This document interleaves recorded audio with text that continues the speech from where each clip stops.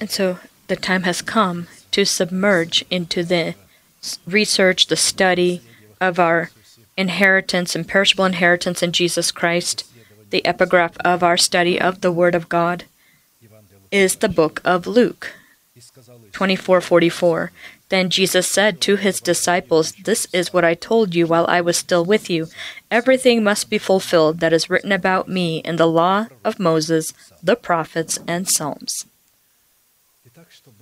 And so for us, as the partakers of the body of Christ, to share with Christ the fulfillment of all that is written about him in Scripture, we will continue our study of our collaboration with the truth of the Word of God and with the Holy Spirit who reveals the truth, what we need to do from our side to receive the right to the power to put off our former way of life so we can put on the new way of life. Ephesians 4:22 through 24. You were taught with regard to your former way of life to put off your old self, which is being corrupted by its deceitful lusts, to be made new by the spirit of your mind, and to put on the new self, created by God in true righteousness and holiness. So I shall remind us that this place of Scripture is the calling of every person that is born from the seed of the word of truth.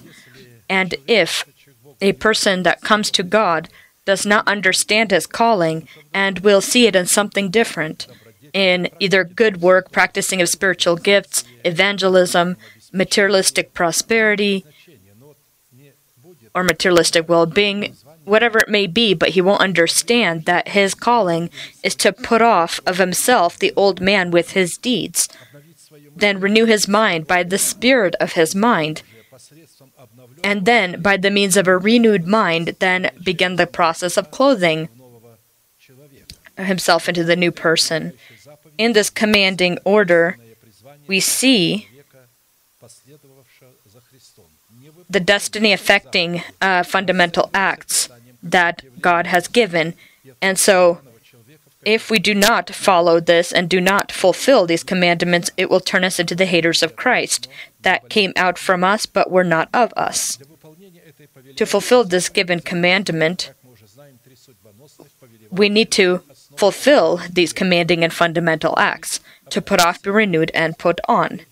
We've noted that it is specifically our decision regarding these three destiny-affecting acts, to put off, be renewed, and put on, that will determine whether we transform ourselves into vessels of mercy or vessels of wrath.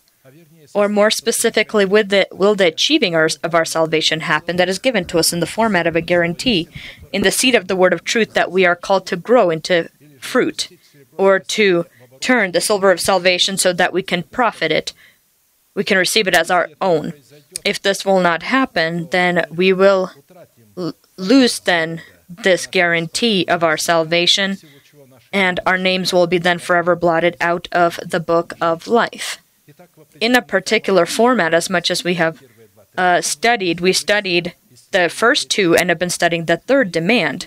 What conditions do we need to fulfill so that by the power of our already renewed mind, we can begin the process of clothing ourselves into the power of our new person that is created according to God in Christ Jesus in righteousness and holy truth? We have been studying a lot of parables, examples that we're studying, and we stopped to study the condition contained in the 18th Psalm of David, where the Holy Spirit, with the wisdom and authority that He alone has, reveals the demands according to which we are called to collaborate our faith prayer with the name of God El Elyon, or God Most High, so that we can be delivered from our enemies living in our body. This psalm consists of the fact that David called upon God to deliver the enemies that are in his body, because from all of his other enemies he was already delivered. And this condition consists of this, that in the circumstances of our hardship, when we are putting off the old man with his deeds, we can call upon the Most High as to our God and confess the faith of our heart, saying who God is for us in Christ Jesus, what God has done for us in Christ Jesus, who we are to God in Christ Jesus, and what conditions do we need to fulfill to inherit all that God has done for us in Christ Jesus and by Christ Jesus. specifically this understanding, the understanding of what He's done, who we are. If we won't understand that and confess that with our mouth, when we confess, then the Holy Spirit takes our confessions and clothes us into those confessions. We won't see it immediately how our bodies are clothed, but we will start noticing this by the change of our own character. And then when the day comes that God has decided for Himself, and it will physically happen, that our mortal bodies will be transformed into immortal bodies. And this will happen in one day. We've noted that the given allegory is one of the most powerful and all-capturing examples demonstrating the collaboration of our renewed mind. This is King David and God Most High, and their violent conflict with the carnal mind. That is King Saul and governing sin as the old person with his deeds. I just note this. Don't you think there's too many kings in one kingdom, and they're all legitimate? Each one is a legitimate king, and each one wants control of the body. Our body is their kingdom. They rule within the boundaries of our body, and each one is wanting full control, and the field of battle is our heart. And so, by the means of the confession of the faith of our heart, proclaiming who God is to us in Jesus Christ and what God has done for us in Jesus Christ and who we are to God in Jesus Christ, God can receive the proper foundation He needs to join the battle for our earthly body, so He can shame the governing within our body sin, which is the old person, by the power of His redemption, and with noise forever thrust him out into hell with noise. In its character, the prayer psalm of David contains 3 parts, where we see demonstrated an example of the character of legitimate prayer that belongs to kings, priests, and prophets. Kings that rule over their body, priests that are priests within their bodies, and prophets that receive revelations within their heart because of the Urim and Thummim, by the preached word that they hear. The first part identifies the state of a warrior in prayer, the state of the heart of a warrior in prayer, which is the required basis for the legitimate status of his prayer belonging to kings, priests, and prophets. The kind of state of the heart you will have is the kind of prayer you will have. Second part opens up the consistency of legitimate prayer itself, which belongs to kings, priests, and prophets, which gives God the proper basis to deliver David from the hands of all of his enemies, and us also from the hand of our enemies. The consistency of legitimate prayer are prayer words that we are to take from Scripture. Take prayer words in Scripture. As soon as the church learns to change this, to change their prayers to the right prayers, to stop building their own prayers and take words of prayer that are in Scripture, because prayer are words that come out of the mouth of God, that are written in the prophets, in the laws, in the Psalms, and in the New Testament. There is what God says is written there, and we need to take those words God says and say these words, express His will. Because when we don't express His will with our own mouth, express His words with our mouth, then God won't be able to do anything. We are sovereign, and for God, it's necessary to say it. Yes, God knows we have need, but He won't do anything until we take the legitimate words of prayer and begin to pray those words. The third part illustrates the prayer battle itself in an epic way, which is beyond the limitation of the typical human mind, the mind of man. Although God will take our legitimate words and begin to clothe us into them, and will begin to destroy our enemies, we will participate in this. Our confessions always need to take part in and collaborate with the words of God.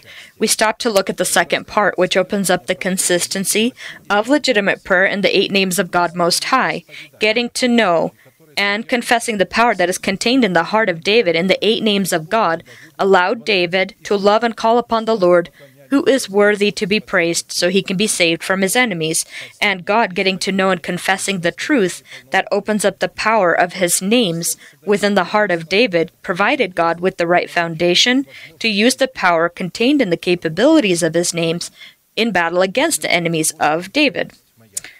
Psalm 18, 1-4. I love you, Lord, my strength. The Lord is my rock, my fortress, and my deliverer. My God is my rock, in whom I take refuge, my shield and the horn of my salvation, my stronghold. I call to the Lord, who is worthy to be praised. I have been saved from my enemies. Psalm 18, 1-4. 8 names of God that are listed here, and we are called in prayer to say them to God, who God is for us. Lord, you are my strength. Lord, you are my rock. Lord, you are my fortress. Lord, you are my deliverer. Lord, you are my rock in whom I take refuge. Lord, you are my shield. Lord, you are the horn of my salvation. And Lord, you are my stronghold. We already studied our inherited lot in Christ Jesus in the power of 4 names of God. These are strength, rock, fortress, and deliverer, and have been studying our inherited lot in the name of God, Rock of Israel. The given nature of prayer, where David confesses his inherited lot in the 8 names of God Most High, identified the inheritance that is contained in the covenant that is made between God and man, because the number 8 is the number of the covenant. And it is on the 8th day God commanded that the infant be circumcised, and so it would be on the body, and so the number 8 became the number of the covenant. Because of its significance, the given nature of prayer is a strategic teaching which is purposed to be the calling of every warrior in prayer, ones that have the virtue of kings, priests, and prophets who are anointed to rule over their earthly body. If a person has not accepted the given to him anointing to govern over his calling, which is his mortal body, in the status of a king, a priest, and a prophet, so that he can change it into the virtue of a heavenly body, then this revelation that is purposed for worshiping God in prayer will not benefit him. Therefore, the quality and lexicon identifying the name of God, Living Rock, as with the previous names of God Most High, is not able to be found in any existing dictionary of the world. Living Rock is living edge of a cliff, living stone or stone defense, living covering or shadow of a cliff, living rock bearing victory over the enemy, elephant tusk, elephant ivory. It's talking about the strength of our faith, out of which we are called to build a throne for the Holy Spirit in the temple of our body. Living rock representing eternal government, living rock containing the promise of imperishable food, and living rock serving as comfort of peace. In the name of God, Rock of Israel, we are called to receive the victorious ability to keep and increase our profits that we have received from the invested silver of salvation that we have invested so that we can profit. This profit consists of the adoption of our body by the redemption of Christ and is a component of the promise of imperishable food. Considering such a necessary tandem or such a union of God with man, it becomes vital for us to identify within each aspect of our essence the role of God and the role of man. First, what characteristics and categories identify our inherited lot in the name of God, Rock of Israel? Second, what purpose, as it relates to achieving our salvation, is our inherited lot called to fulfill in the name of God, Rock of Israel? What price needs to be paid to provide God a proper foundation to be our Rock of Israel? And by what results do we determine that God is truly our rock as it relates to achieving our calling, which is the adoption of our body by the redemption of Christ, which is the guarantee of our rapture. A person who has received the promise of the adoption of his body by the redemption of Christ already has in himself testimony that he will be raptured before the morning star. We have already studied the essence of the first 2 questions and stopped to study question 3, which is linked to the condition that, when fulfilled, gives the Holy Spirit the right foundation to lead us into the inherited lot that is contained in the name of God, Rock of Israel. We already studied the first 7 of those components of the price, providing God with that right to be our rock, and have now been studying the 8th component of the price, and it consists in our decision and our ability to hide from the Philistines in the cleft of the rock Edom, as Samson did. And it was in the similar area that David also hid. Samson said to them, "Since you would do a thing like this, I will surely take revenge on you, and after that I will cease." So he attacked them hip and thigh with a great slaughter. Then he went down and dwelt in the cleft of the rock Edom. Judges 15:7-8. In Hebrew, cleft of the rock Edom means durable and long-lasting. According to the given place of Scripture, the cleft of the rock Edom that we have been studying within the temple of our body is the power of the name of God, Rock of Israel, where we can hide from the uncircumcised Philistines, which are our unclean thoughts and corrupt desires rising against our relationship with God and destroying our relationship with God, and the power in which we can clothe ourselves as these two new ropes so that we can demonstrate them in the confessions of the faith of our heart, the fresh jawbone of the donkey, that in victory over the uncircumcised Philistines that live within our body, in the format of unclean thoughts and desires, is the all armor of God. In a specific format, we together have already studied the symbol of the two new ropes with which the men of Judah tied Samson, using the advice of Samson himself so that they can deliver him into the hands of the Philistines, symbolizing the two immutable forms of truth that lead us behind the veil in the temple, where the forerunner has entered for us, Jesus having become a high priest forever, according to the order of Melchizedek. This is the symbol of these two new ropes, and in this way, deprive us of the ability to trust upon the strength of our mind, symbolizing the 3,000 men of Judah that came to bind us, to arrest us, which will give us proper grounds to trust upon God and upon His Word. He allowed Himself to be tied with these two new ropes, the truth about the blood, truth about the cross, so He no longer trusts upon His own mind and trusts upon God and upon His Word.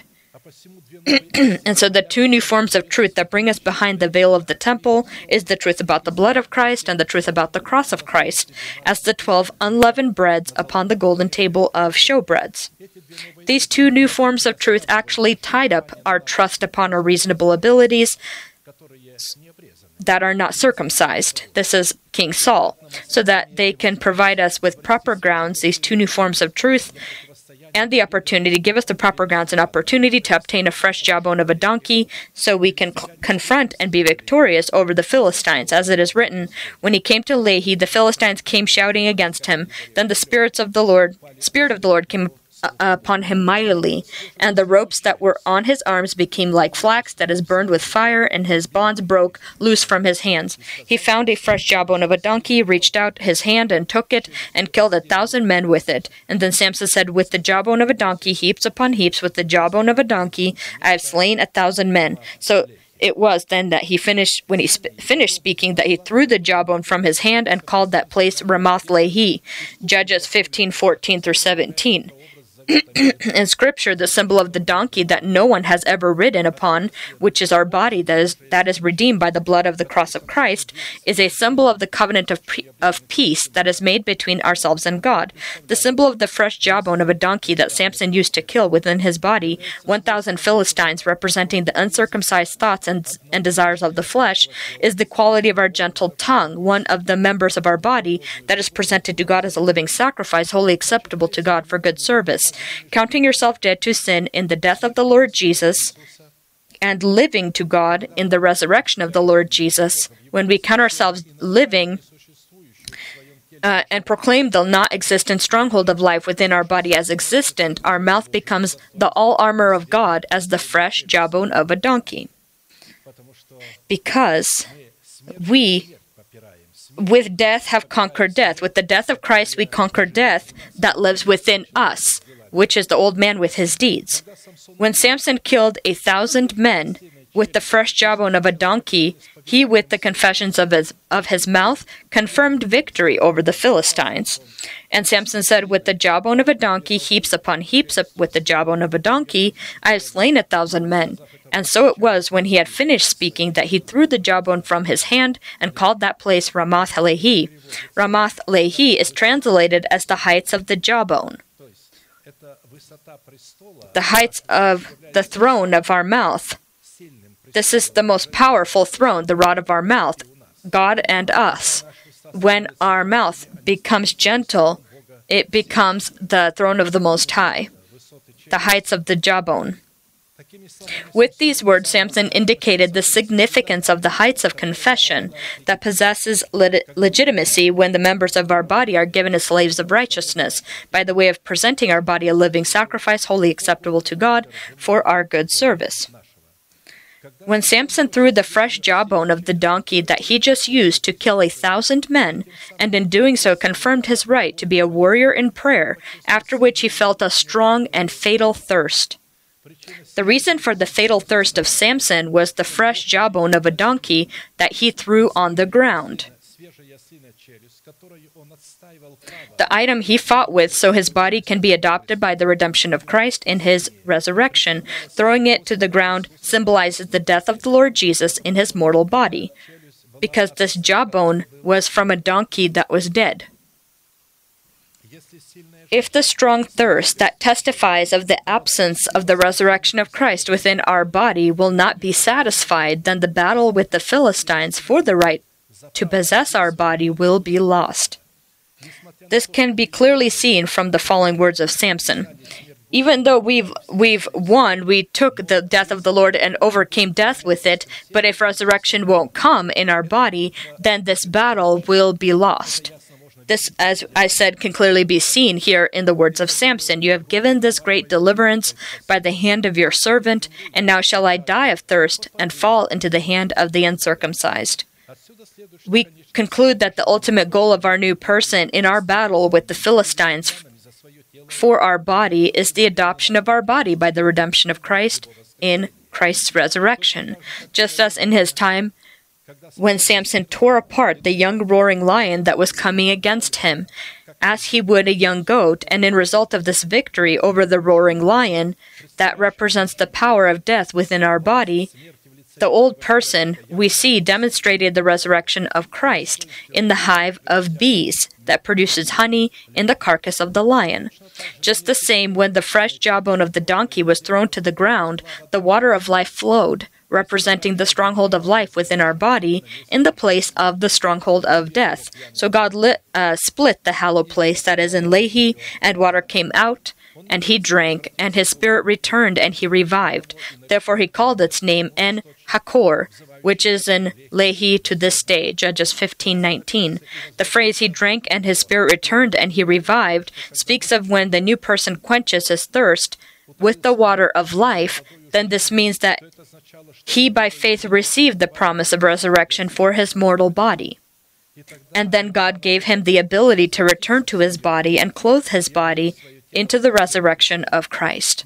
We've noted that the word lehi means to walk past, to hop over, keep alive, which corresponds to the meaning of the word Pesach, when the angel of death that was sent from God to strike all the firstborn in Egypt, both man and beast, he passed by the houses of the Israelites who had the blood of the lamb Pesach upon the doorposts of their houses.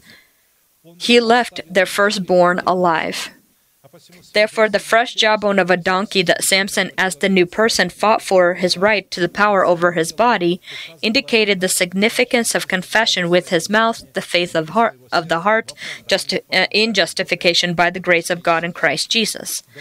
But I say to you that for every idle word men may speak, they will give account of it in the day of judgment. For by your words you will be justified, and by your words you will be condemned. Matthew 12:36-37. In the given situation, our Samson, as our new person, spoke with his mouth the faith of God that abides within his heart, with which he justified himself before God, which provided God with the legitimate foundation to demonstrate the victory of life upon the place that previously contained the victory of death. And the most important thing that we need to pay attention to is that the state of great thirst gave God the proper foundation to open up the hollow place in Lehi upon the place of the thrown jawbone of a donkey, and water poured out. On that last day, the great day of the feast, Jesus stood and cried out, saying, "If anyone thirsts, let him come to me and drink. He who believes in me, as the scripture has said, out of his heart will flow rivers of living water." John 7:37-38. Strong thirst is always linked to temporary suffering that does not compare, however, to the glory that will be opened within our mortal body. forever eliminating any memory about death. We need to note that it's referring to such a nature of thirst that is not able to be felt with our natural senses, or in the new person even who has not yet been grown into the full measure of growth in Christ. Not just in the aspect of our senses, but also in our new person that has not been grown into full measure of growth. He will not be able to experience that thirst. This nature of thirst can only be found in a heart that has received the ability to be led by the Holy Spirit. And until this time, we're not able to experience this kind of thirst. Thirst is a longing desire of our new person that has grown into the full measure of growth in Christ, which demonstrates itself in suffering and yearning because of the absence of the water of life, which is represented by the Holy Spirit that is called to breathe the breath of life into the truth that is concealed within our heart. Such a thirst is always demonstrated until the Lord and Master comes into our heart. All the truth that we receive, it will remain the same as the body was when that was created from the dust of the earth. It would continue to remain that way, but only after God breathed into the face the breath of life, then a man became a living soul. When the Holy Spirit enters as the Lord and Master, and this person is prepared for him, the teaching of Jesus Christ that came in the flesh will be brought into the good soil of the heart. Then he will come in and breathe life into that teaching. Such a thirst is always demonstrated in the ardent desire to know God in His perfect will that belongs to our calling, which consists in adopting our body by the redemption of Christ. Before we turn to study the symbols contained in the next event that we need to learn in the actions of Samson, demonstrating the goal and divine intent within our mortal body in which the uncircumcised Philistines live, we will remember that all of the events that happened with Samson were inspired by the Holy Spirit.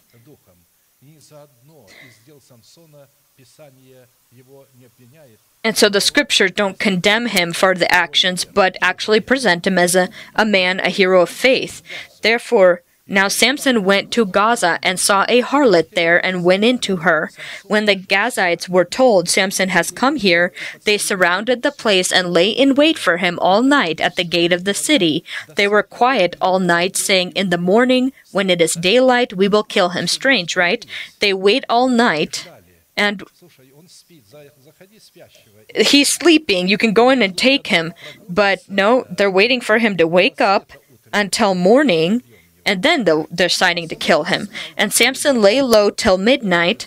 Then he arose at midnight, took hold of the doors of the gate of the city and the 2 gateposts, pulled them up, bar and all, put them on his shoulders, and carried them to the top of the hill that faces Hebron. Interesting that the word, "Now Samson went," that is within the verse, "Now Samson went to Gaza," indicates a revelation of a specific time given to Samson by the Spirit of the Lord. And so the Lord indicated when he needs to do this and what to do. Gaza, where Samson went, is one of the 5 main and largest Philistine cities in the land of Ephraim, the son of Joseph. You know that the 5 cities are our 5 senses in the land of Israel.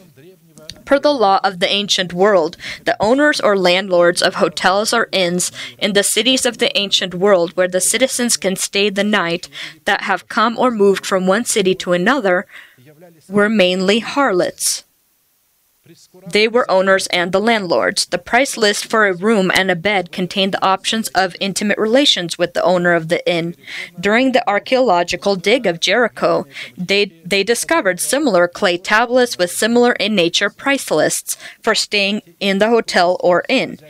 As a matter of fact, it is this kind of inn, the owner of which was Rahab the harlot, that the 2 spies of Israel came to that were sent by Joshua before the destruction of Jericho. Therefore, to stay the night in such an inn did not automatically mean that they would sleep with the owner of the inn or hotel. the two spies weren't with her intimately. They were just there staying the night. The profession of the harlot in that time, that did not belong to the priests at the idol houses of Baal and Astarte, consisted in offering visitors or strangers coming in a place to stay. Unlike the filthiness and debauchery of the priests that exposed their faces and bodies, the owners or keepers of the inns put on themselves the covering of a harlot. And so this spoke of the fact that she is a keeper of an inn. And so upon her there was a covering of a harlot, and they couldn't see her face, and so you couldn't tell who she was. And so they covered themselves. They covered their faces and bodies, as it is. They sat at the gates of the city or well, where people of the city would come to draw water. And when a traveler was in need of a place to stay for the night and saw such a harlot, he was able to agree on a price with her to stay at the inn. It is this type of covering of a harlot that Tamar had put on, the daughter-in-law of Judah, the son of Jacob, so that he can restore the seed of her dead husband. When Samson came into the harlot so that he can stay the night in Gaza, the Philistines were walking and keeping watch for Samson at the gates of Gaza, which speaks of the fact that the house of this harlot, just as the house of Rahab the harlot, was in the wall of the city, not far from the gates of the city. We need to ask the question, what goal or purpose in delivering Israel from the control of the Philistines do the gates of Gaza have, and why did the Holy Spirit bring Samson to the house of this harlot that lives in Gaza? Say if the plan of the Holy Spirit only included Samson ripping out the gates of Gaza and bringing them to the top of the hill that faces Hebron, he could have calmly and easily completed this work through Samson, without involving the harlot that lived close to the gates of Gaza. So why then was it necessary to send Samson to the house of the harlot that lived close to the gates of Gaza? And why were the Gazites laying in wait for Samson all night, waiting for the morning, since it would have been a lot simpler to kill him while he slept in the house of the harlot? Also, why was it important for the Holy Spirit that Samson take the gates of Gaza to the top of the hill facing Hebron in the middle of the night and not earlier or later? I brought forth an analogy, the event that took place with the harlot Rahab that lived within the wall of Jericho, for the purpose to better understand the studied bias behavior of Samson, as these two events, although there is a large gap in timing, have a lot of commonalities. Relevant to this, I will remind us, as Joshua had a clear revelation and an exhaustive strategy for taking over Jericho, and he did not have a need to send the two spies into Jericho so that they can learn of their strategy, the strategy of the enemy, or their weaknesses defending their city from the Israelites. Because according to the revelation of God, the wall of the city needed to fall in a supernatural form or way, and the goal of the two spies represent the truth in our heart and the Holy Spirit, who reveals the truth in our heart. Their goal was to save the harlot Rahab that lives in the wall of the city and the house of her father. First, the symbol of the harlot Rahab is a symbol of our soul that we are needing to save. Second, the symbol of the harlot Rahab is a symbol of the Church of Christ from the Gentile nations that needs to make up one nation with the sons of Israel. Rahab the harlot, by faith, received the two spies and was saved with the house of her father from being destroyed, and was taken as wife by Salmon, a prince from the tribe of Judah. And she became part of the genealogy of Jesus Christ. Salmon begot Boaz by Rahab, Boaz begot Obed by Ruth, and Obed begot Jesse. And so again, Salmon the prince begot Boaz by Rahab, Boaz begot Obed by Ruth. Interesting, both women here are not, they were Gentile women, Rahab and Ruth, and they both are included in the genealogy of Jesus Christ. God had the intention that Abraham would be the father of many nations, and that the church would not just be the Israelite nation, but also the Gentile nation, because in his genealogy, these Gentiles are there, they're present.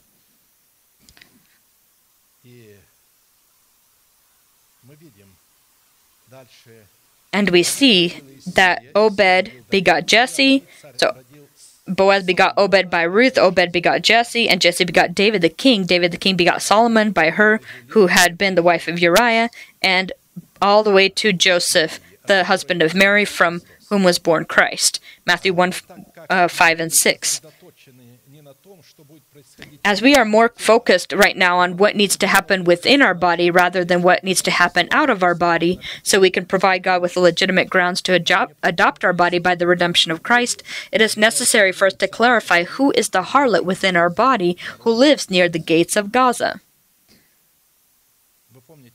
You remember that the first wife, the Philistine, she was a symbol of the feelings, the aspect of our feelings that needs to be saved. And what does this harlot, this woman, carry? She wasn't a wife, but what symbol does she carry here? Because the Israelite land, and in part the territory located in the tribe of Ephraim, the son of Joseph, upon which the Philistines live, is a symbol of our body that is called to be the house of the Lord, the Philistines that live within our earthly bodies symbolize unclean thoughts and corrupt passions that rule over our earthly body and control our earthly body, being supported by the power of the old person. The harlot within our body that lives close to the gates of Gaza, where Samson, as our new person, came to stay the night, is our soul, its reasonable and emotional abilities. Emotional, why? Because she's already safe, but the reasonable abilities also need to be saved. That is our soul. The reason why the soul of every saved person until a specific time is a harlot is because although she communicates with Christ by the means of her sacred person, all of us, when we repented, we were born from the seed of the word of truth, we began to communicate with the Lord. But you know that our communication was not legitimate. It is a sinful act in the form of harlotry, in a way that, because of our sacred person, our soul, his legitimate husband, is the old man with his deeds, reigning sin, and he reigns, and we are communicating with Christ, then our communication becomes a sinful act, and so in this case, our soul is as a harlot in this case. And once we free her from these Philistines, she will stop being called a harlot. We need to change her, convert her. We know well that the symbol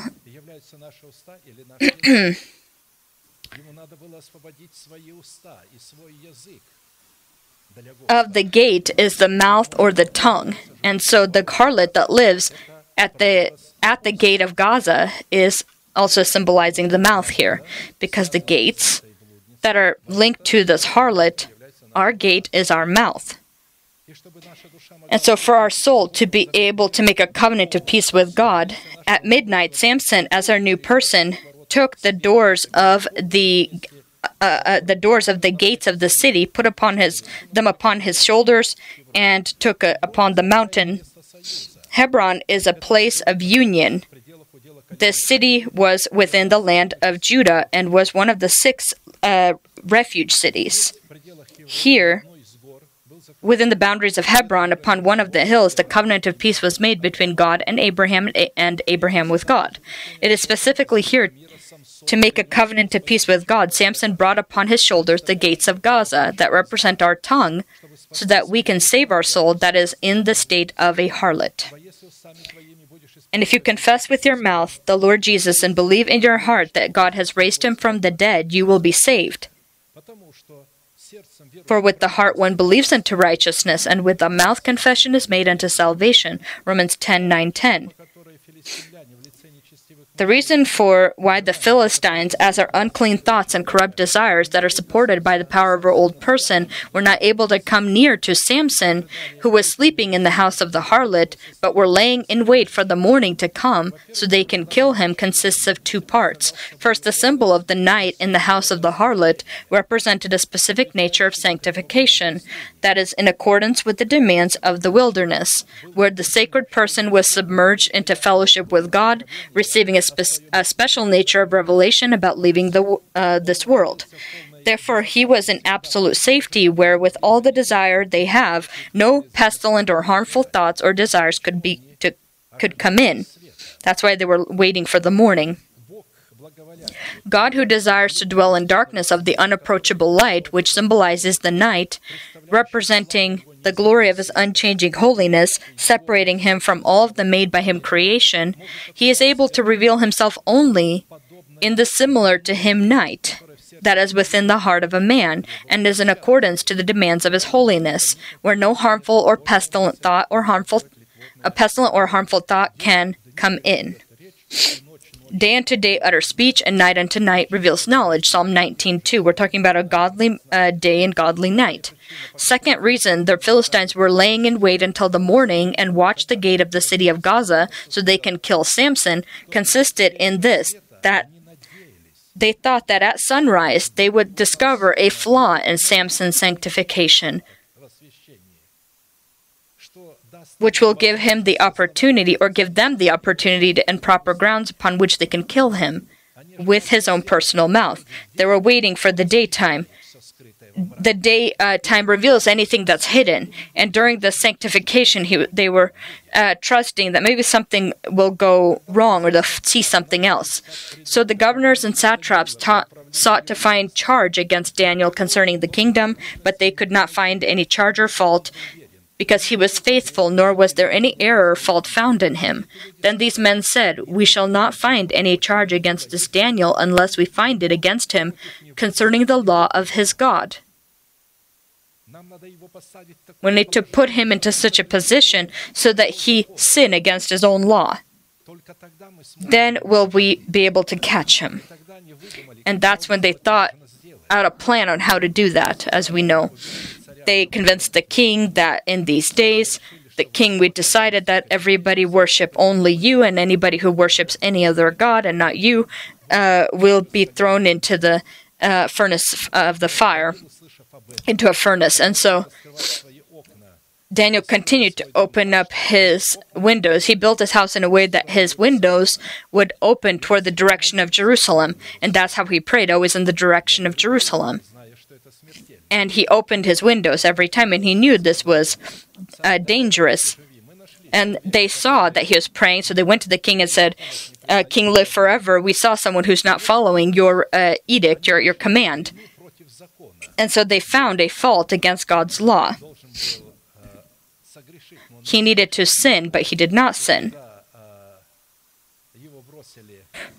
And so when he was thrown into the den, as we know, the lion's den, then when the king came to it and the lions were hungry, he with a very saddened voice asked, "Daniel, the servant of the living God, was God able to save you?" And he responded with a cheerful voice, "Yes, may your soul live. I did nothing against you or God, and God saved me." And so God then immediately commanded that he be pulled out, and those satraps then were thrown in with the wives and the kids, children. They were all thrown into that den. If you can imagine, Daniel was a skinny, elderly man that always fasted. These satraps were very well fed, ate the best of foods, their wives. If you can imagine, for hungry lions, this was a royal banquet. God rewarded them because they listened and didn't kill Daniel. The reason why Samson, as our sacred person, slept until midnight and after that rose and took the gates of Gaza upon his shoulders to the top of the hill that faces and is on the way to Hebron is because he was awakened by a cry that came from the revelation of his Urim, that abides in the entrails of the heart within the boundaries of the Thummim. Why did he do it at midnight? The kingdom of heaven shall be likened to the 10 virgins who took their lamps and went out to meet the bridegroom. Now 5 of them were wise, and 5 of them foolish. Those who were foolish took their lamps and took no oil with them. But the wise took oil in their vessels with their lamps. But while the bridegroom was delayed, they all slumbered and slept. And at midnight a cry was heard, because the sanctification process started here. At midnight a cry was heard, Behold, the bridegroom is coming, go out to meet him. Then all those virgins arose and trimmed their lamps, and the foolish said to those wise, Give us some of your oil, for our lamps are going out. But the wise answered, saying, No, lest there should be not enough for us and you, but go rather to those who sell and buy for yourselves. And while they went to buy, the bridegroom came, and those who were ready went with him to the wedding, and the door was shut. Afterwards the other virgins came also, saying, Lord, Lord, open to us. But he answered and said, Assuredly I say to you, I do not know you. Watch therefore, for you know neither the day nor the hour in which the Son of Man is coming.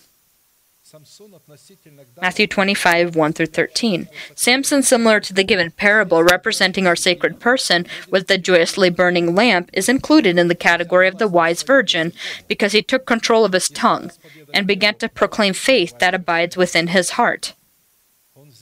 He took control of his mouth. These are these gates of Gaza. It is the faith of God that abides within our heart, that is the vessel that is filled with oil, that within the critical hours of the night will allow our lamp to not die in the midst of the darkness being the wandering religious bacchanalia called modern Philistines, that filled the churches of Christ with services to God and worship to God. The authority of Samson is symbolically seen in his shoulders, upon which he placed the gates of Gaza, with the 2 gateposts, and he lifted them up with the bar and carried them to the top of the hill facing Hebron. The top of the hill facing Hebron is a symbol of the promise that is contained in the covenant of peace called by God to save our soul, so that by the means of our soul to adopt our body by the redemption of Christ. The gateposts of the gates are bolted posts of a very strong form of wood that is then coated with bronze or metal that would secure the doors in place from the inside. Therefore, to open such gates was only possible from the inside. The symbol of the bolted posts of Gaza in the doors of our mouth is our sovereignty, which is our will or our ability to make decisions and make these decisions happen or make them a reality. The lintel of the gates symbolizes our soul, and 2 doorposts of the gate is our body and our spirit. There where the lintel, which is our soul, comes in contact with the doorpost representing our body, our soul is mortal. However, there where our soul comes in contact with the doorpost representing our spirit, our soul is immortal. Therefore, Samson, in the gates of Gaza, carried upon his shoulders his soul and his body to the top of the hill that faces Hebron, where Abraham made a covenant with God so that he can clothe them into the bond of this covenant. The shoulders of Samson,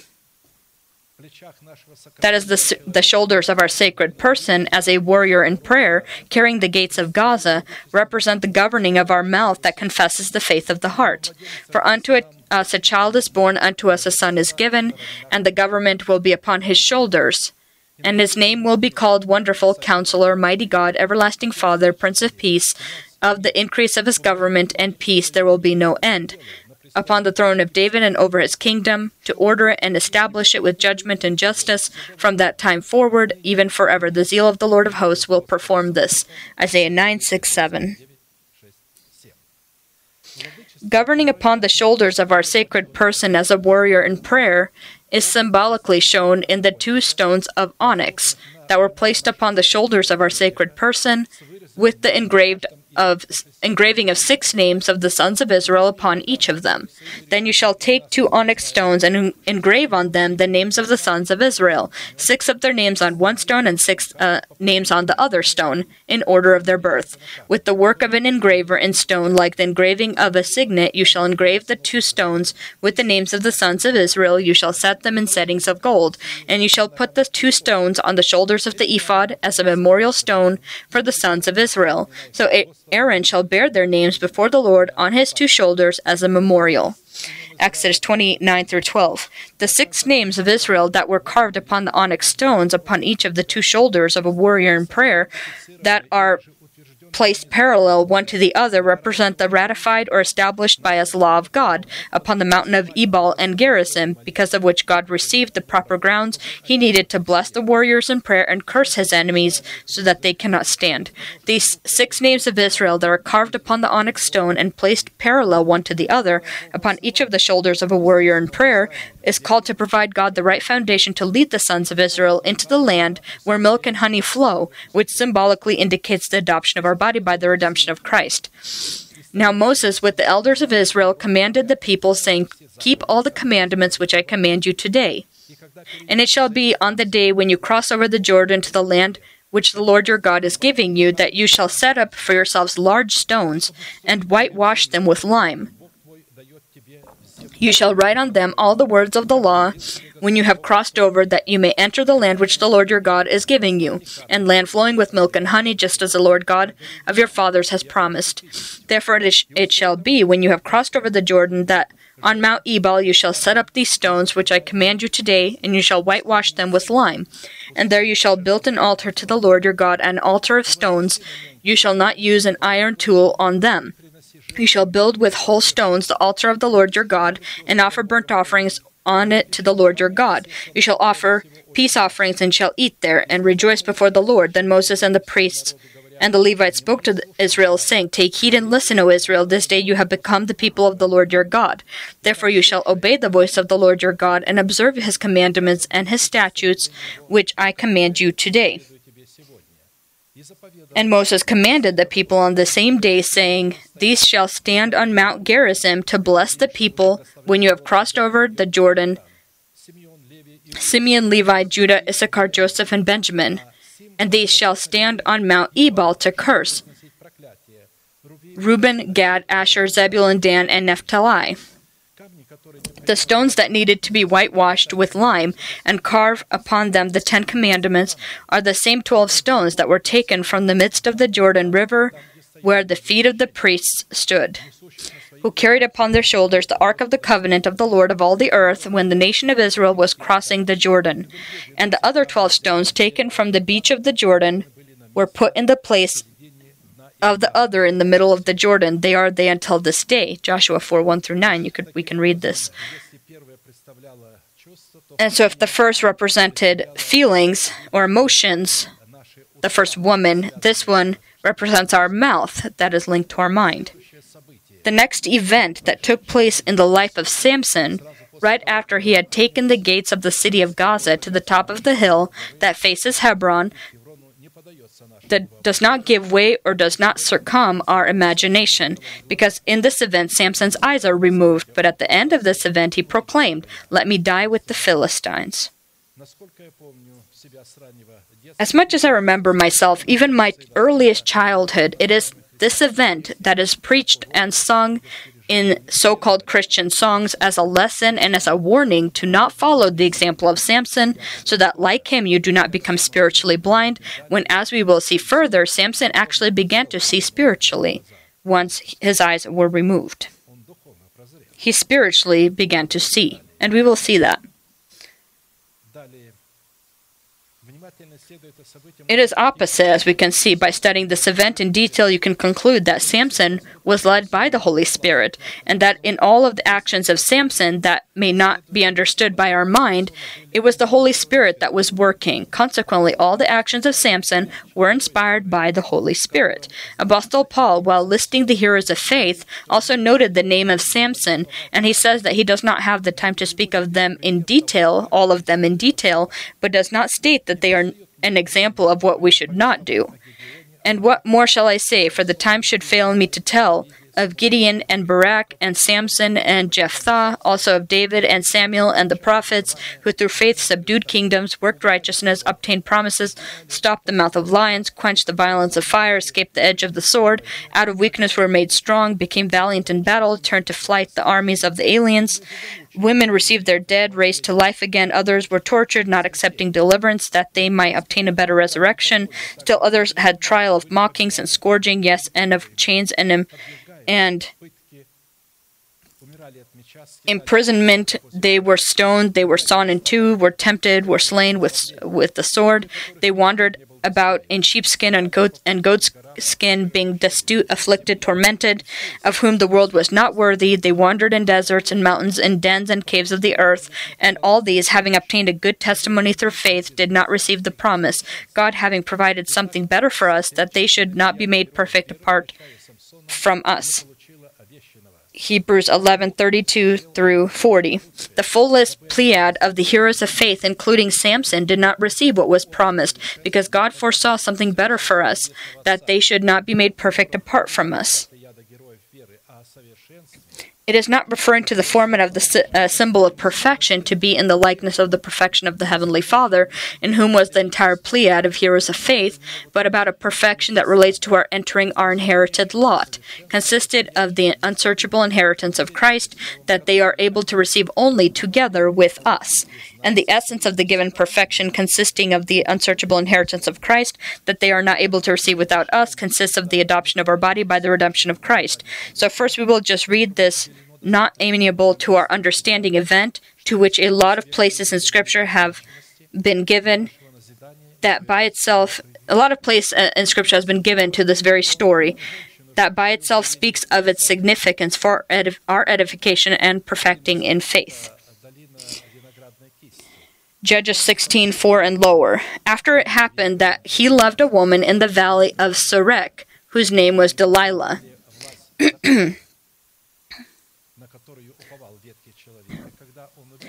And so when he killed the lion, that relying upon the old person, the power of the law stopped threatening him, and in our case, we came out from under the law, and the law became our friend, and then we took this law, the sword, and killed this old person. By the law, I died for the law, so I can live for the one who died and resurrected. And so in the valley of Sorek, whose name was Delilah, and the lords of the Philistines came to her and said to her, "Entice him and find out where his great strength lies, and by what means we may overpower him, that we may bind him to afflict him, and every one of us will give you 1,100 pieces of silver." So Delilah said to Samson, "Please tell me where your great strength lies, and with what you may be bound to afflict you." She's not hiding from him what her intention is. She's asking where his strength is, so that you may be bound and afflicted. She's telling him directly the intention. And Samson said to her, "If they bind me with 7 fresh bowstrings not yet dried, then I shall become weak and be like any other man." So the Lord of the Philistines brought up to her 7 fresh bowstrings, not yet dried, and she bound him with them. Now men were lying in wait, staying with her in the room. There was always one lying in wait in the room, in Delilah's room, when Samson was there. And she said to him, "The Philistines are upon you, Samson."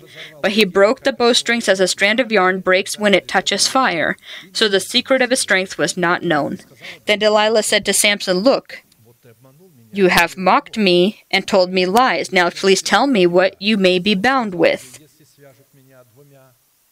So he said to her, "If they bind me surely with new ropes that have never been used, then I shall become weak and be like any other man." Therefore Delilah took new ropes and bound him with them, and said to him, "The Philistines also are upon you, Samson, and men are lying in wait, staying in the room." It's always talking about someone that's laying in wait in the room. But he broke them off his arms like a thread. Delilah said to Samson, "Until now you have mocked me and told me lies. Tell me what you may be bound with." And he said to her, she's saying to him directly that to arrest you, can afflict you. And he said to her, If you weave the 7 locks of my head into the web of the loom. So she wove it tightly with the batten of the loom, and said to him, The Philistines are upon you, Samson. But he woke from his sleep, and pulled out the batten and the web from the loom. Then she said to him, How can you say, I love you, when your heart is not with me? You have mocked me these 3 times, and have not told me where your great strength lies. She wanted that the heart of Samson be with her, and it came to pass when she pestered with him daily with her words, and pressed him, so his soul was vexed to death, that he told her all his heart, and said to her, No razor has ever come upon my head, for I have been a Nazarite to God from my mother's womb. If I am shaven, then my strength will leave me, and I shall become weak, and be like any other man. When Delilah saw that he had told her all his heart, she sent and called for the lords of the Philistines, saying, Come up once more, for he has told me all his heart. So the lord of the Philistines came upon her, and brought her the money in their hand. Then she lulled him to sleep on her knees, and called for a man, and had him shave off the 7 locks of his head. Then she began to torment him, and his strength left him. And she said, The Philistines are upon you, Samson. So he awoke from his sleep and said, I will go out as before at other times and shake myself free. But he did not know that the Lord had departed from him.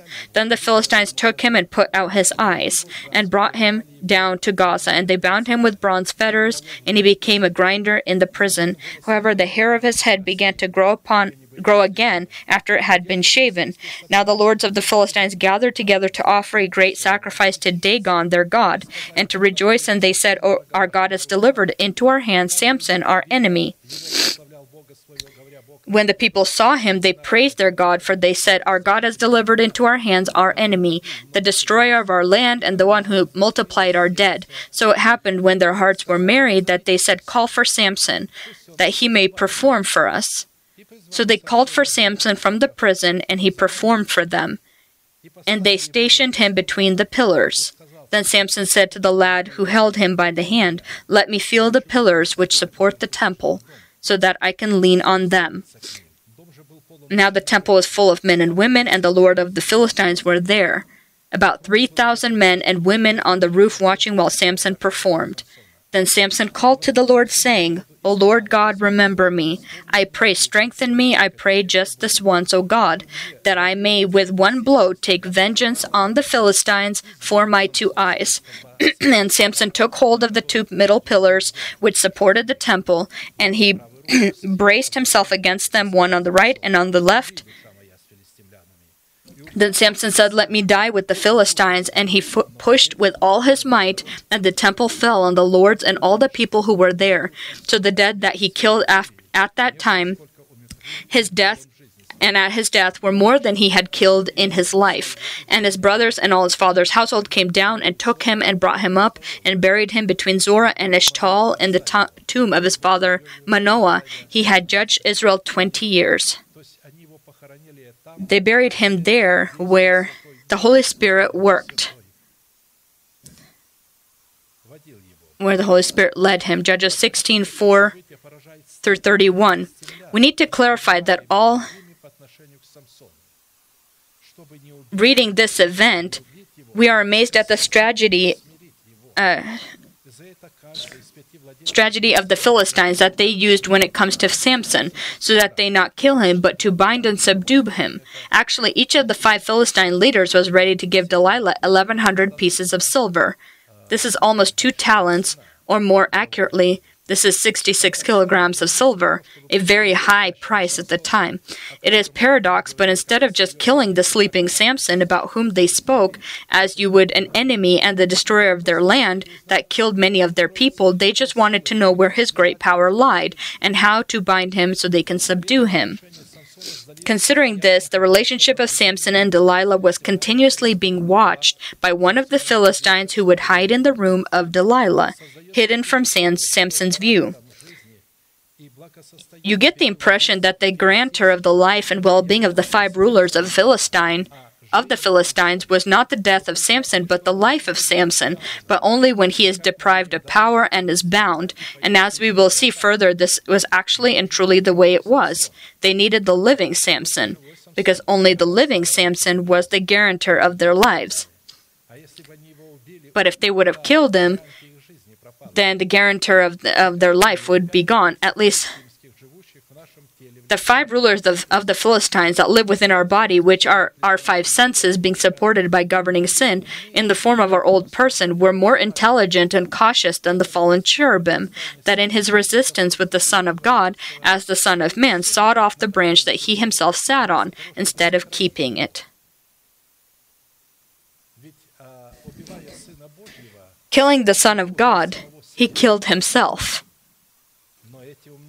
But these were more intelligent. They didn't want to kill him. They just wanted to humble him, subdue him, and bind him. Then he is the guarantor of their life.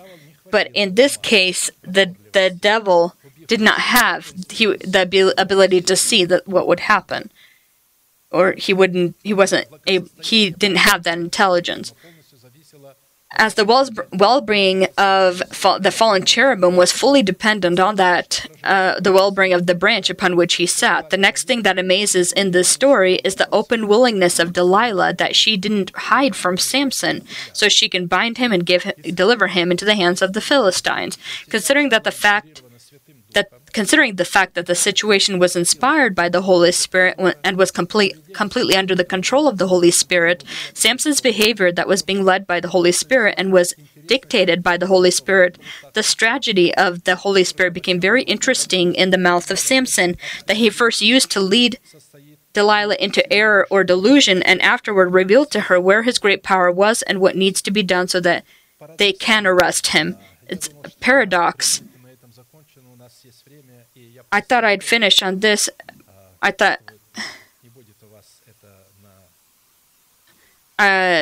this would be enough time for us for the sermon, but I think that we still have more time, so I will continue. To understand this mystery, or as to why Delilah wanted himself to be bound, he loved Delilah. Delilah was his soul. And all of these 3 women, they are in this one woman. There was the intelligent aspect, the reasonable aspect, and also the emotions. But now, he has made a covenant with God, and upon this covenant, he needed to establish this covenant. And to establish his covenant, he needed to submerge this soul into death. But he submerges this soul into death in himself. It's not Delilah that ends up dying, but he does. He takes death and dies for her sake. And so our spirit needs to die for the sake of our soul to confirm her salvation. We can see this when the Lord says, "Here's the one that I will look upon, of a poor and contrite spirit, and who trembles at my word." A contrite spirit, a spirit that's also dead in this case. I live in the heights of the heavens to make the spirit alive, one that is broken. And so our spirit needs to be submerged into the death of the Lord Jesus, so that by this death you can then clothe the soul, because if she doesn't, or the spirit doesn't submerge into the death of the Lord Jesus, there's nothing then for the soul to be submerged into. And when it's submerged into death, it becomes weak and without power. And we at this time we don't feel able to defend ourselves while our spirit is broken. But when our spirit is not yet broken, we can still defend ourselves in prayer and illness. But when our spirit is broken, we lose that. And this happens at the door of hope. That's why I said, pay attention, why it's going to be difficult at the door of hope, because all of the misfortunes will fall upon us, and we will not have the ability to be free of them, because in the death of the Lord we've submerged into it, but we can only receive deliverance and resurrection. And so when God will see the fruit of this humility, the fruit, because in brokenness the fruit of humility will be shown, then our spirit will be able to clothe our soul our soul will then be fully clothed, and we'll experience something very unimaginable, because our spirit that will rise in us will be the stronghold of life in our body, and our spirit will clothe our soul after it rises from death.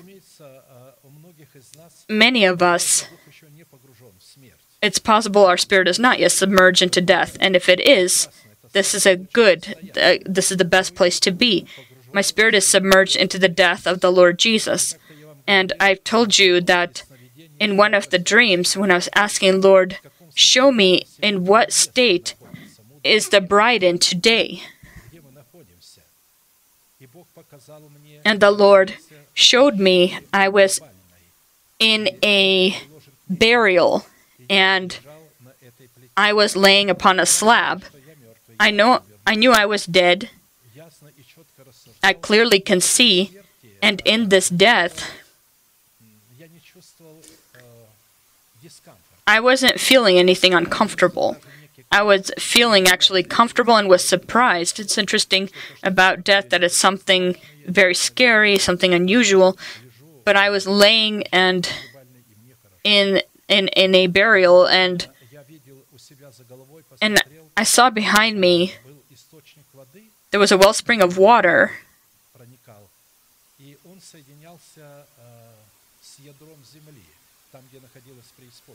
And it was connecting with what's in the earth where hell is. And the ancient serpent was watching me. But he was afraid to watch me when I looked at him. He would turn his eyes away when I looked at him. He didn't want our eyes to meet. And I knew. I didn't have fear, and I was waiting for the resurrection. I knew that when I rise from the dead, the stone will be removed and I'll come out.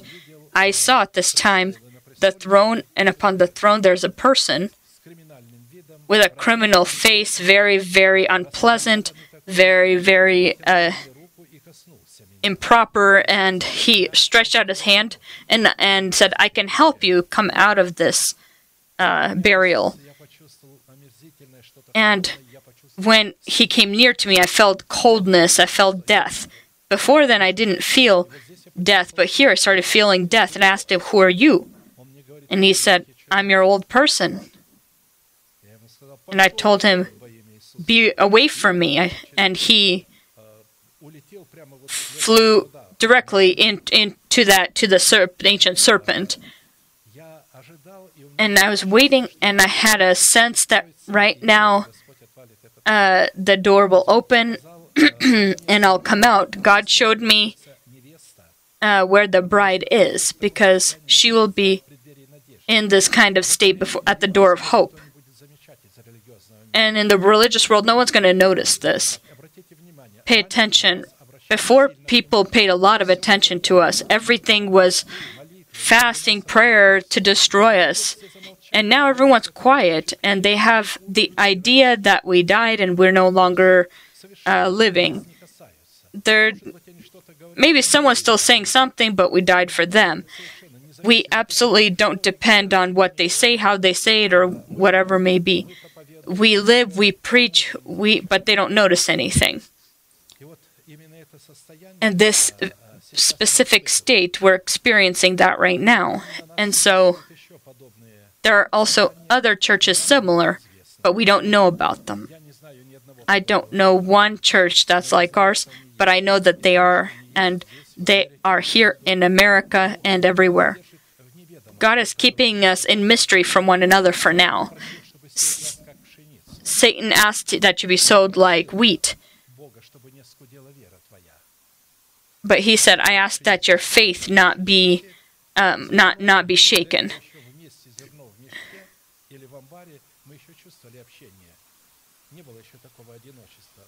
And so now that we're sown in the ground and we're covered with dirt, now every grain of wheat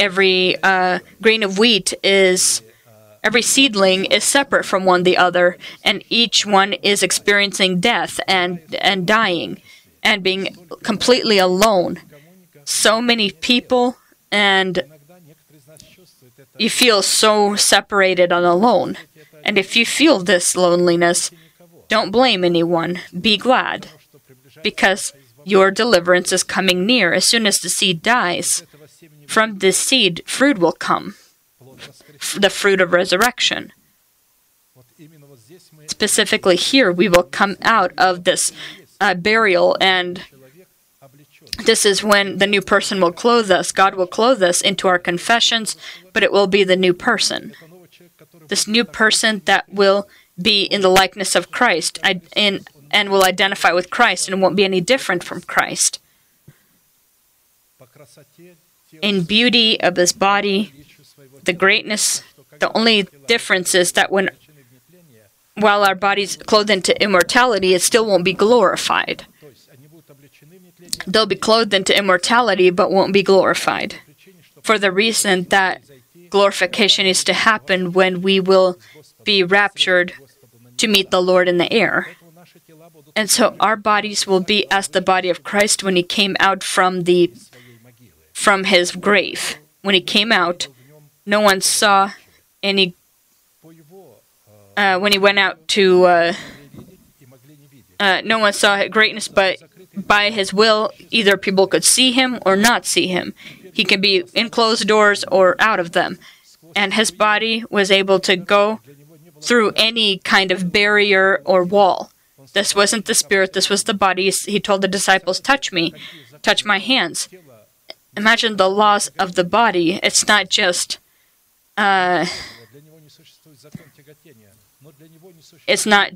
the laws of the world that no longer apply to him anymore, or gravity that apply anymore. It won't apply to him anymore, but also barriers that. And the body will be able to eat this physical food. This is the secondary, as we say, word of God, the physical food, and also the word of God. Man shall not live by bread alone, but every word that comes out of the mouth of God. And so we will be able to be nourished there, and with the word of God or the physical food, it'll be universal, and the body will fulfill a great mission within the span of 3 years. It might be more than 3 years because rapture will happen right in the middle of the week. But if we will be held for a little bit longer, it could be even 4 years before that happens. But by this time, there'll be a great evangelism that will take place, a true evangelism that was not known to the first church. And if in the first church, the Apostle Paul was given the ability, he goes to a town or a city in another place, 2 people repent. Today, people come out to the stadium and hundreds come and they count. Of course, then out of those hundreds, even 1%, if they come to the churches, that's good. They're coming because they're of what they're feeling in the moment. But here, something will be great. We're going to need to save the unwise virgin first. These are those that were virgins, were free from sin, had the lamp. Their lamp was burning, but they didn't have enough oil in their lamps. And now we pass on to them the wings of the great eagle, the Urim and the Thummim. We explain to them in what way, how we came into the state we're in, and they will need to pay the appropriate price that we paid. And so, within the span of this time, they will obtain this power. They won't be raptured because we will be raptured, but they will use this power to then share the millennial government with the Lord when He returns. And so they will experience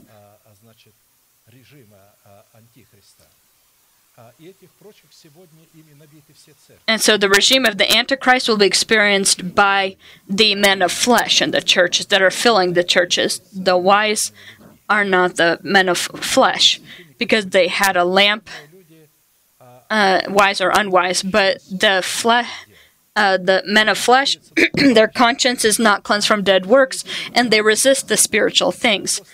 The unwise did not resist spiritual things. They just haven't grown into full measure of growth in Christ yet. They grew, but they didn't fully grow up. And so what do we do when they come and ask for our younger sister? It says she needs to be fully grown first. As you know, there are tomatoes that are green and tomatoes that are red. You take the red ones, but you don't rip off the green ones. You wait for them to mature, and then you pick them. And so men of flesh are not that fruit. They have no fruit. They go against this. And so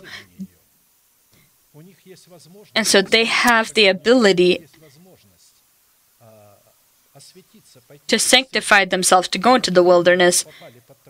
Why did they fall under this terrible position?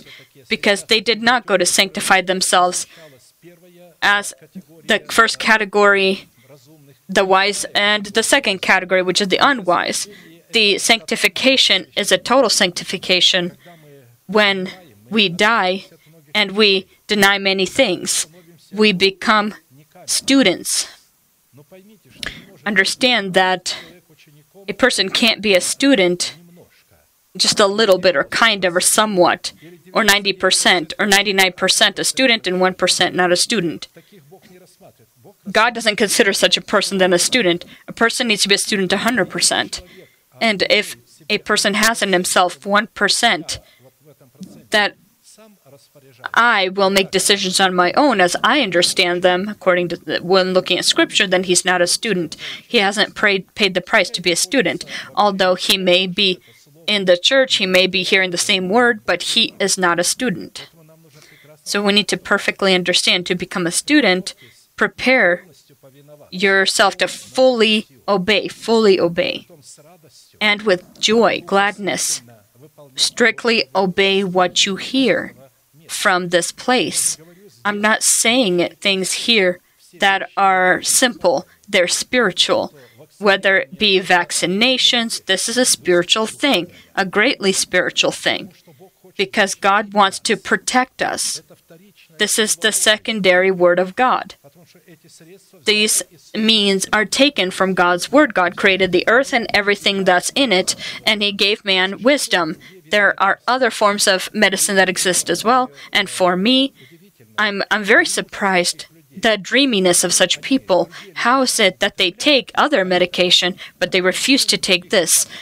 In other medication, they don't see danger that they suddenly see in this vaccine. It is in any shot, in any liquid, in any water, in anything. Logically, this talks about a dreaminess. Why? Because they're not students. Because a carnal person does not understand what is of the Spirit. And if it's not enough, they consider it foolishness. They complain, they think it's foolishness, and resist it. And so a carnal person will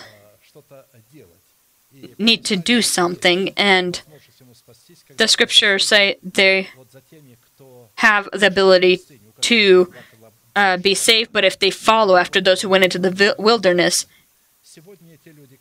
Today, these people, when they die, none of them will rise at the time of rapture. As I said, these are all people that will rise after the millennial government, a rule of Christ. And that's when their destiny will be determined for them. To the right will go those that have been saved as a blink of an eye.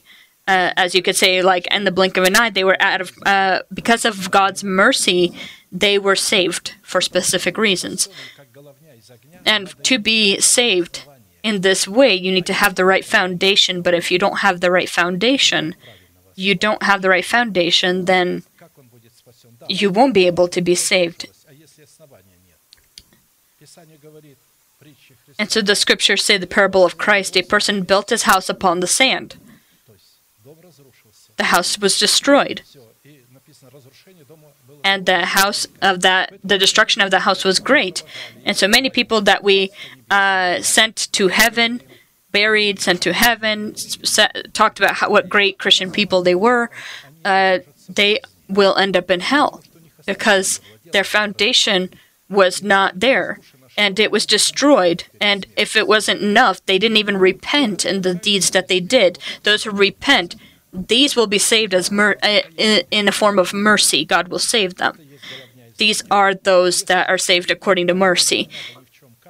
But if a person has nothing to repent in, if a person dies, this is a person that is ready for rapture. I met one and the other.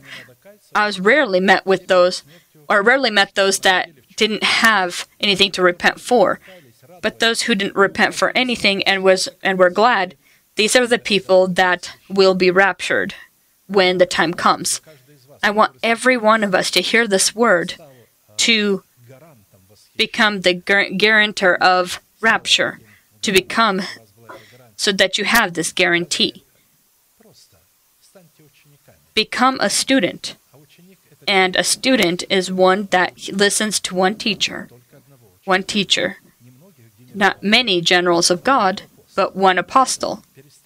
Stop calling them generals. They're not generals. They're not generals. They call a person that is placed over you as an apostle. What is an apostle? Is one who's sent. One is sent by God. Why was this beautiful title removed from the church? Instead of the word apostle, they gave the word episcopal. An episcopal is a deacon. A deacon and episcopal is the same role, just different functions they fulfill. Episcopals and deacons. And they are typically under the pastor. But here, the episcopal is above a pastor and so forth.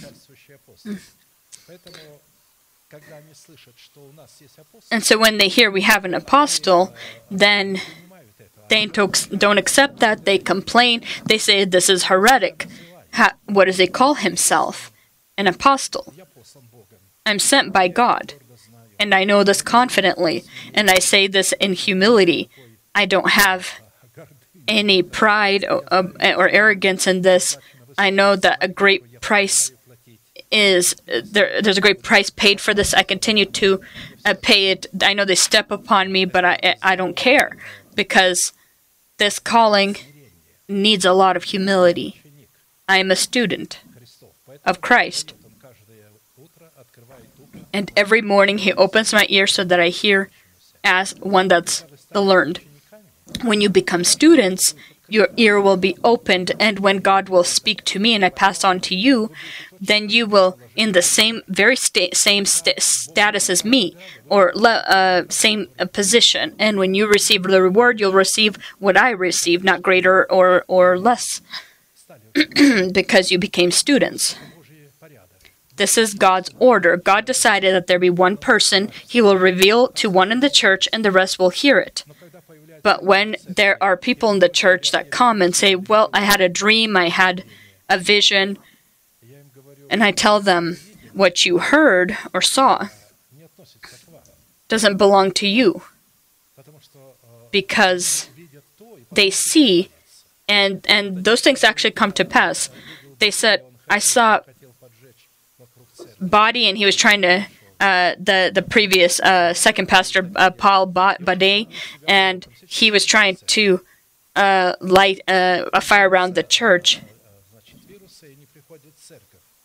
And he had this kinds of visions, and now this person doesn't even come to the church because he thinks he's going to get COVID. He's afraid of the virus.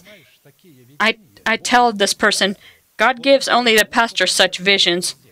And so if God gave you this, what can you do to the church? Who will believe you and who will follow you? No one will follow you, because when people come with these kinds of visions, these are not students. If God gives a person a vision, he gives a person a vision for his own edification. But when a person begins to see himself a prophet or teacher, it's dangerous.